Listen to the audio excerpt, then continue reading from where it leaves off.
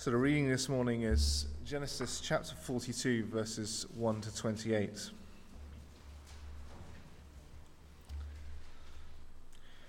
When Jacob learned that there was grain for sale in Egypt, he said to his sons, "Why do you look at one another?" And he said, "Behold, I have heard that there is grain for sale in Egypt. Go down and buy grain for us there. We may live and not die." So 10 of Joseph's brothers went down to buy grain in Egypt. Jacob did not send Benjamin, Joseph's brother, with his brothers, for he feared that harm might happen to him. Thus the sons of Israel came to buy among the others who came, for the famine was in the land of Canaan. Now Joseph was governor over the land. He was the one who sold to all the people of the land. And Joseph's brothers came and bowed themselves before him with their faces to the ground. Joseph saw his brothers and recognized them, but he treated them like strangers and spoke roughly to them. "Where do you come from?" he said. They said, "From the land of Canaan, to buy food." Joseph recognized his brothers, but they did not recognize him. And Joseph remembered the dreams that he had dreamed of them. And he said to them, "You are spies. You've come to see the nakedness of the land."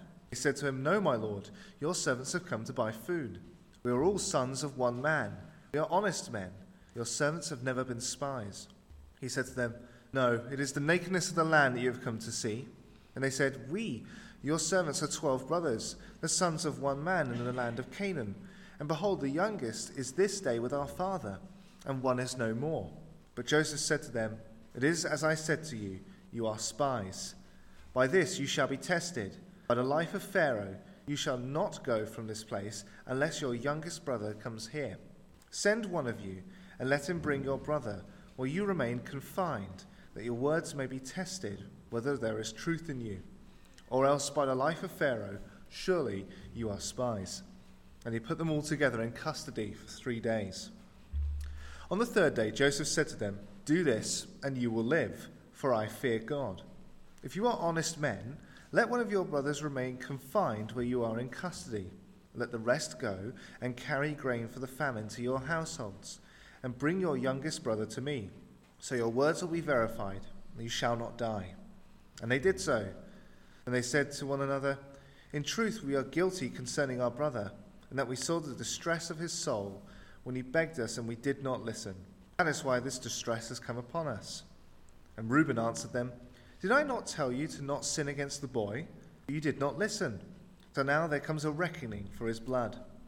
They did not know that Joseph understood them, for there was an interpreter between them. Then he turned away from them and wept. And he returned to them and spoke to them. And he took Simeon from them and bound him before their eyes.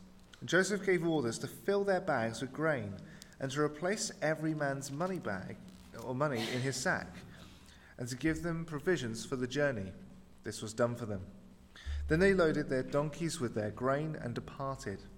And as one of them opened his sack to give his donkey fodder at the lodging place, he saw his money in the mouth of his sack.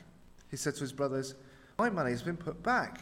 Here it is in the mouth of my sack." And their hearts failed them, and they turned trembling to one another, saying, "What is this that God has done to us?"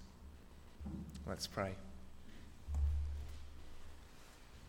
Holy Father, we thank you for your word. We thank you that it's truth, that all of it is profitable for teaching us this day. And we pray, Lord, that you be with David as he brings your word to us and explains it. And we pray that we would be listening attentively as he preaches.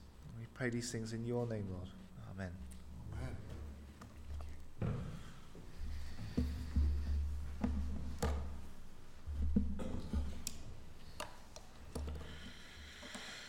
Well, since the middle of November last year, when we began chapter 39, our focus in these studies of Genesis has been on Joseph and what happened to him after his brothers sold him. The traders who were traveling down to Egypt, who then sold him to Potiphar, and so on and so forth. As we begin chapter 42 this morning, we find Joseph now in verse 6 as the governor over the land. He is the one the whole world is coming to buy grain from in order to survive this severe famine that has now started. But they come to Joseph to live. They want to live. They don't want to die. So they come to the one who can keep them alive, who can give them life. As we finished our study last time, we were pressing the point again how Joseph, as a savior to the Egyptians, as well as to whoever else would come to him and buy from him, he is a type, a shadow. He is a kind of the greater Savior, the Lord Jesus Christ. The Savior who calls to a spiritually famished world. The words we read of in Isaiah 55, "Come, all you who are thirsty, come to the waters. And you who have no money, come buy and eat. Come, buy wine and milk without money and without cost. Why spend money on what is not bread, and your labor on what does not satisfy? Listen to me and eat what is good, and your soul will delight in the richest of fare. Give ear and come to me. Hear me, that your soul may live." Savior Joseph is now installed as governor of the land, or as the Lord of the land, as his brothers refer to him as in verses 30 and 33. And we now pick up the story there and the re-emerging of his family who were back in Canaan but who now come to Egypt. His brothers, who 22 years earlier had sold him into slavery. And we begin to pick up the story now with Joseph, the father of this unique covenant family. 3 points. First of all, is that the brothers are sent. The brothers are sent, for the famine has now reached the family home of Jacob in Canaan. Their fields haven't produced the crop that they needed. The barns and the kitchen cupboards are emptied. The crisis is developing there before them. But there are rumors that in Egypt there is grain, and that rumor has reached the family table. Maybe some of their neighbors had decided to travel down, as many in the world would have started to do now. They have heard that in Egypt there's a man who'll sell them grain, and so they begin to make the journey. Presumably, those unable to make the journey would have died. Presumably, those with no money to buy grain in Egypt would have died. We see those images, don't we, on our TVs of places of famine and drought and so forth. And it's terrible. There is great devastation. Therefore, Jacob, as head of the family, he takes charge of the situation and he asks his sons, verse 1, "Why do you look at one another?" Here's a picture of 11 brothers who know that there is a growing problem, who've noticed that the portions on their plates are getting smaller, but who don't know what to do about it. It's very much the opposite of Joseph. Do you remember? Joseph conveyed to Pharaoh the problem of the famine coming, and he said, "This is what you need to do." Whereas his brothers don't know what to do. They appear a different type of person. They appear indecisive. They appear to show a lack of initiative. Possibly they were sat waiting on someone else solving the problem. But no one says anything. They just sit around looking at one another. And it's Jacob who tells them that he's heard there's grain in Egypt. "Go down and buy grain for us there, that we may live and not die." Jacob here is a man of faith. A man who trusts in the Lord who has promised Jacob and his family great promises, and that is a good thing to do, to trust in the Lord. In times of proverbial famine, when that comes to your life, it's good to trust in the Lord. And yet any man of faith, anyone with biblical faith, must also be a man of action. Someone who cries to the Lord for help, but who also looks for answers to his cries for help. Psalm 37 tells us, "Trust in the Lord and do good." Trust in the Lord and do good. In other words, the blessings that we would hope, that we would expect to come to us from God will not be the experience of the lazy, will not be the experience of the deliberately negligent. But as we sing, "We trust in you, and in your name we go." Trust in the Lord and do what you can. You understand? For some people say, "I'm trusting in the Lord, so I'm just going to sit here and do nothing." And some say, "I just want to get on and do something." And they forget about the Lord. The two things must go hand in hand. There's a marriage here between showing our reliance upon God, who holds our lives in his hands, trusting in him, but also doing what we can as what comes to us as intelligent people. What are we to do at this time of rising prices? What are we to do at this time of rising interest rates? We trust in the Lord. Of course we do. But we do what we can. We get up and we look around for best deals, for best opportunities. We look for the means by which God will help us through these difficult times. So the sons or the brothers arise and they set off to Egypt. Only not all 11 go. Jacob is refusing to let them take Benjamin with them. Benjamin, you remember, was Rachel's other son. She had Joseph, and then she had Benjamin, and she died giving birth to Benjamin back in chapter 35. And so Jacob, having lost his beloved wife and then lost his beloved son Joseph, Jacob is now understandably determined. He is not going to allow his youngest, his now beloved Benjamin, to leave his sight. We can understand that. He's very, very protective of him. To be fair, Benjamin didn't have to go down to Egypt with him. I mean, how many men does it take to go shopping? How many men does it take to go down to Egypt and to get the grain for the family? Surely 10 would do it, we hope. Well, secondly, then, we have brothers who are seen.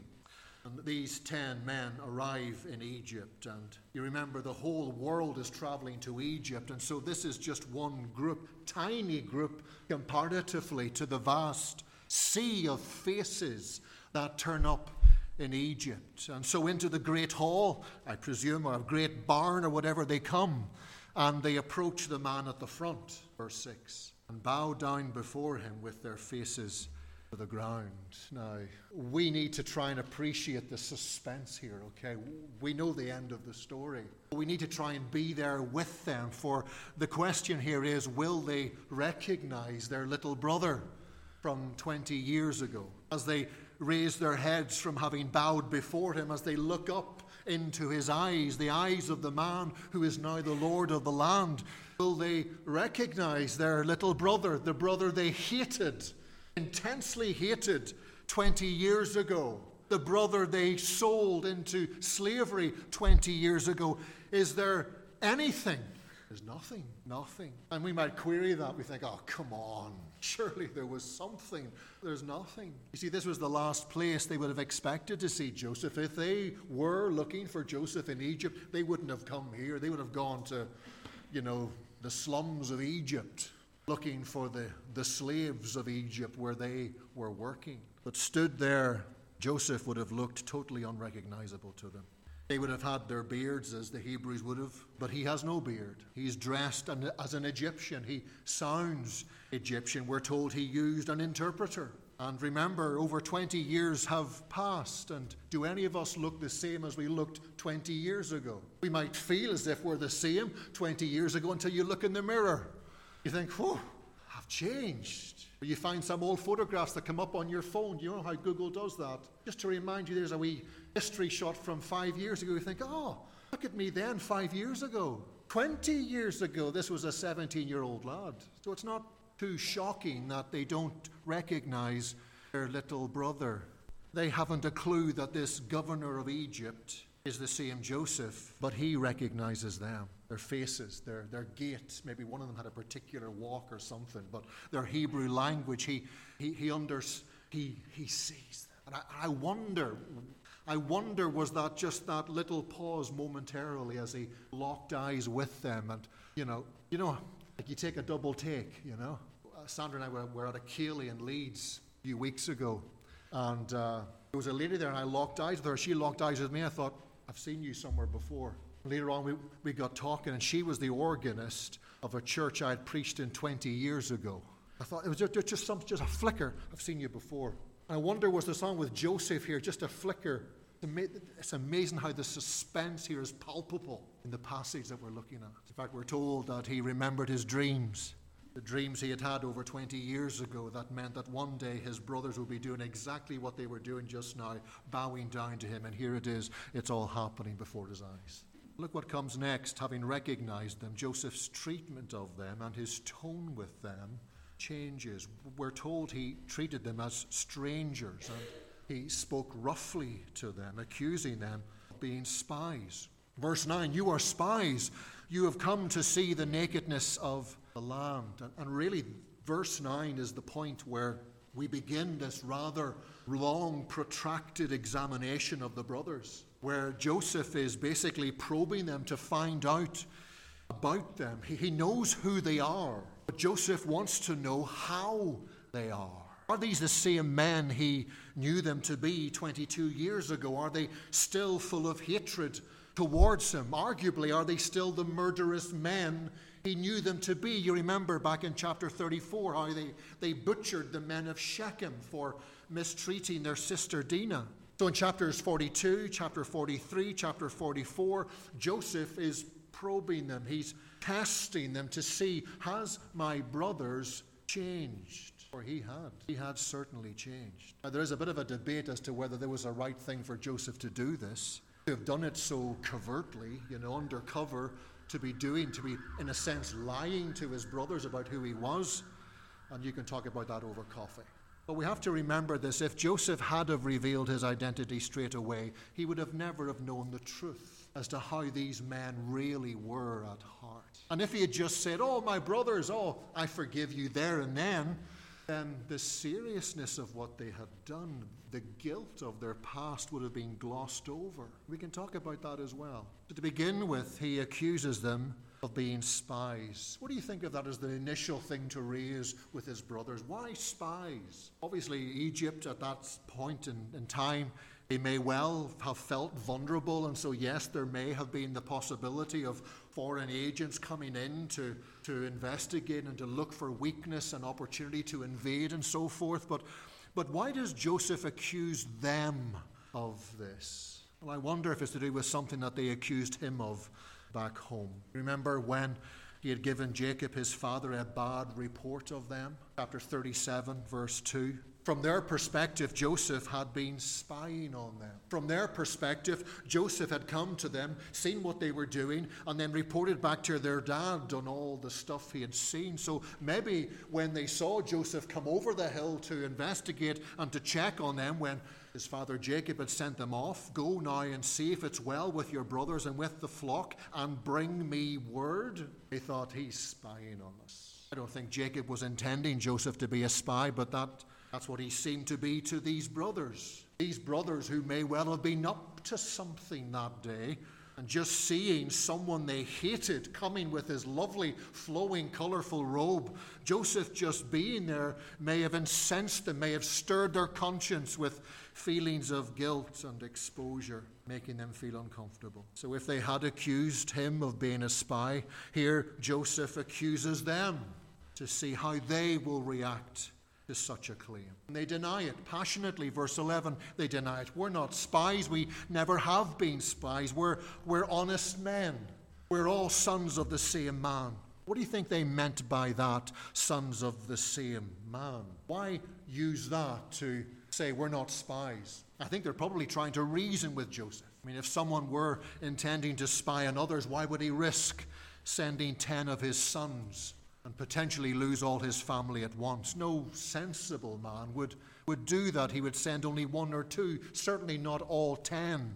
But of course, Joseph knows that, doesn't he? Don't forget that throughout all of this. He knows they're not spies. But hearing their answer and seeing them not react angrily as they might have is a good thing. Maybe they have changed. But he persists with them. You are spies. And then look at what they say next, verse 13. We, your servants, are 12 brothers, the sons of one man in the land of Canaan. Now, don't forget, Joseph knows all of this. But as he listens to what they say, he's cross-checking everything they say. We are 12 brothers, the sons of one man in the land of Canaan. And behold, the youngest is this day with our father.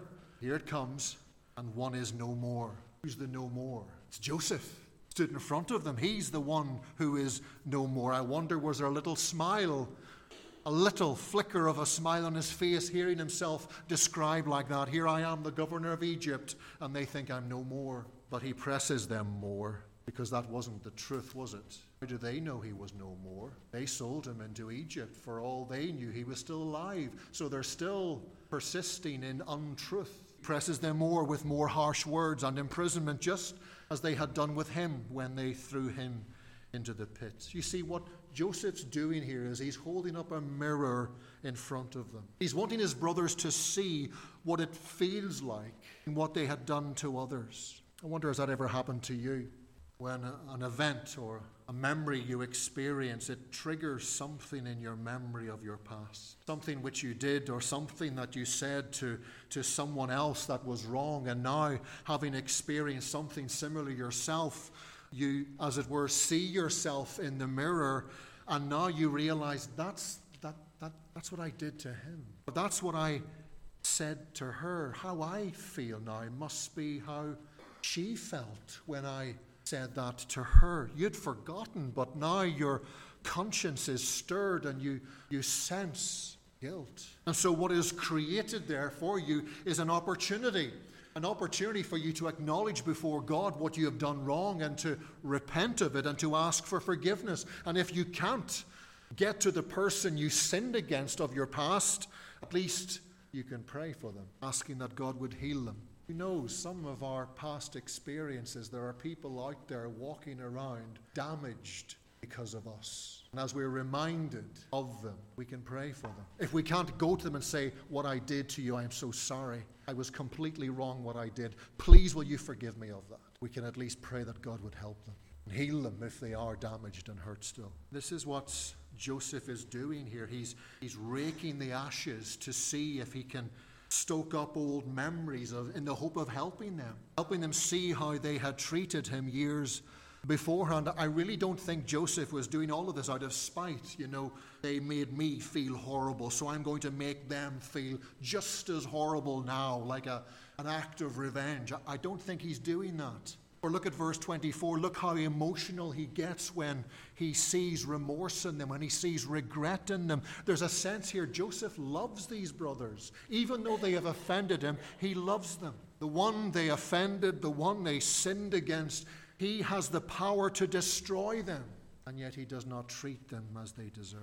Instead, he loves them, and he is working towards their repentance. He is working towards their reconciliation with him. Does that remind you of anyone? Is that not a picture of Christ? The Lord Jesus Christ, who is one of us, against whom we have sinned, we have offended, who holds our lives in his hands, who has the power to destroy us, and yet he chooses not to yet, but gives us opportunity to acknowledge our sin, turn from it, and find forgiveness. Joseph here even brings hardship into their life in the hope of seeing them repent. They had spoken roughly to him, so he does the same to them. They had accused him, so he accuses them. They had locked him up in a pit, and so he locks them up in a prison. And for 3 days he leaves them. He puts the pan on the oven and lets it simmer just for 3 days, allowing the intensity of this situation to bring to the surface memories of the past. And it appears to be working as we close our third point this morning. That is, the brothers are stricken. They were sent by Jacob, then they were seen by Joseph, and now they are stricken by the Lord. You see there in verse 18, after 3 days, Joseph comes and changes the plan. He's unsettling them. Remember, the plan for him was changed. They were going to leave him in the pit to die. Someone came and said, let's not do that. Let's sell him instead. Why have his blood on our hands? Remember, the plan changed for Joseph. Joseph now comes here and changes the plan for them. First, he told them only one would be sent home to bring their youngest brother back. That would be proof that they weren't spies. But now he's changing the plan. He tells them he'll keep one of them and send the rest back.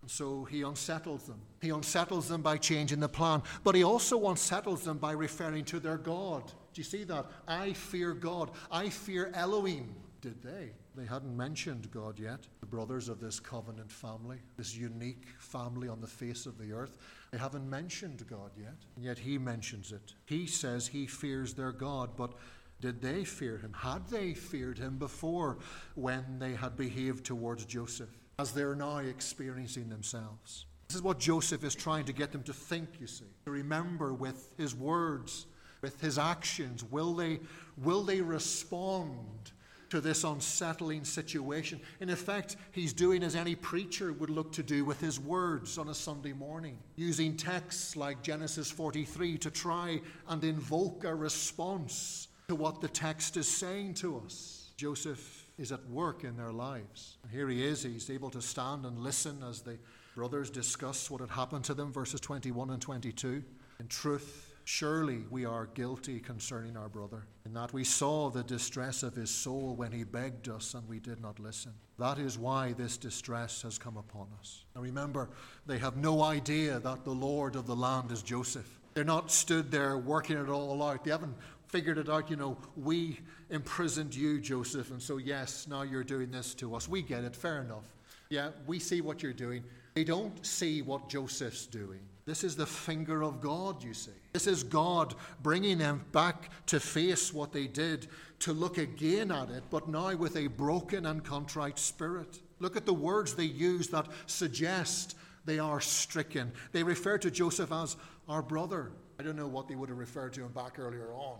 Maybe a curse word or two. But he's now our brother. They talk about the distress of his soul. They talk about him begging us. This is the language of 10 brothers who appear stricken. Whose consciences are being stirred and poked by the merciful Spirit of God. Back in chapter 37, when they'd stripped Joseph and thrown him into a pit, what did they do then? Verse 25, then they sat down to eat. There was no shame there. There was no remorse there. But look at them now. Look what happens when the finger of God rests on the conscience of someone who's been carrying guilt around with them for many a year. Now it comes to the surface. Verse 22. Now there comes a reckoning for his blood. The New Living Translation puts it, now we have to answer for his blood. And this is another turning point in the journey of Joseph being reconciled to his brothers. That they begin to admit their wrong, and they begin to be, as they claimed to be, honest men. You see, for 20 years plus they had been lying to their father about what had happened. When you look at what they say there in verses 21 and 22, the impression you get from what they say, the memories of that day hadn't been totally forgotten on them. What they saw of Joseph that day, what they heard of Joseph begging, help me, from the bottom of the pit, help me, brothers, calling their names out, don't leave me like this. That had haunted them, I think, for 20 years. Hearing that voice and seeing those sights, but they had distracted their consciences. They had got on with life, looked after family, raised children, all of these sorts of things, but lived with this niggling little thing in their conscience that wouldn't give them peace. And now the boil is being lanced. It's painful, it's uncomfortable, but the relief is beginning. Now they're taking personal responsibility for the wrong that they did. Now their conscience is stricken with guilt. Friends, for you and me, this is the first step towards experiencing the joy, the relief of forgiveness from God. When we take personal responsibility for the wrong we have done. When we stop blaming others. When we stop blaming our parents, our upbringing, our wife, or whatever else. We stop saying, well, okay, what I did wasn't great, but When we stop talking like that, but God has patiently and tenderly brought us to know our guilt, and now we must acknowledge to him, I was wrong. And you say, Lord, be merciful to me, a sinner. That's the forgiveness. That's the reconciliation that this story of Joseph is headed to. That the one these brothers think doesn't understand them in verse 23. The Lord of the land, as they call him, is in fact one of them. And he does know them. He personally knows the wrong they've done. And whilst he has the power to save or destroy them, he takes them through these difficult and uncomfortable situations, testing the genuineness of their remorse, testing the genuineness of their guilt, that one day they might be fully reconciled again. Friends, he who has ears to hear, let him hear what the Lord is saying to us this morning. Amen. Let's pray together. Father, thank you for Joseph and who we see in Joseph, our Lord Jesus Christ. We ask, O God, for a work of your Spirit, that what we profess to be truly sorrowful for, we would indeed be so. Lord, you call us to repent of our sins, to acknowledge them, to stop trying to hide them, and to bring them to you. Lord, help us to do that. Help us to make sense too of times of famine in our life, when it's often through these times that you bring to mind the wrong we have done and our need to get right with you. Lord, help us to learn from these stories in the book, that we might learn and grow and know the forgiveness of our sin. You help us do that, Lord, please. Thank you for Joseph. And we pray, Lord, that we will grow through our study of him. We ask for this in Jesus Christ. Amen. We close this morning singing, all of us in sin were dying, all in Adam had a share. All our dreams and tears and trying only deepened our despair. In this hopeless situation, how impossible our case. All stood under condemnation. None could help or take our place. Stand as the music begins.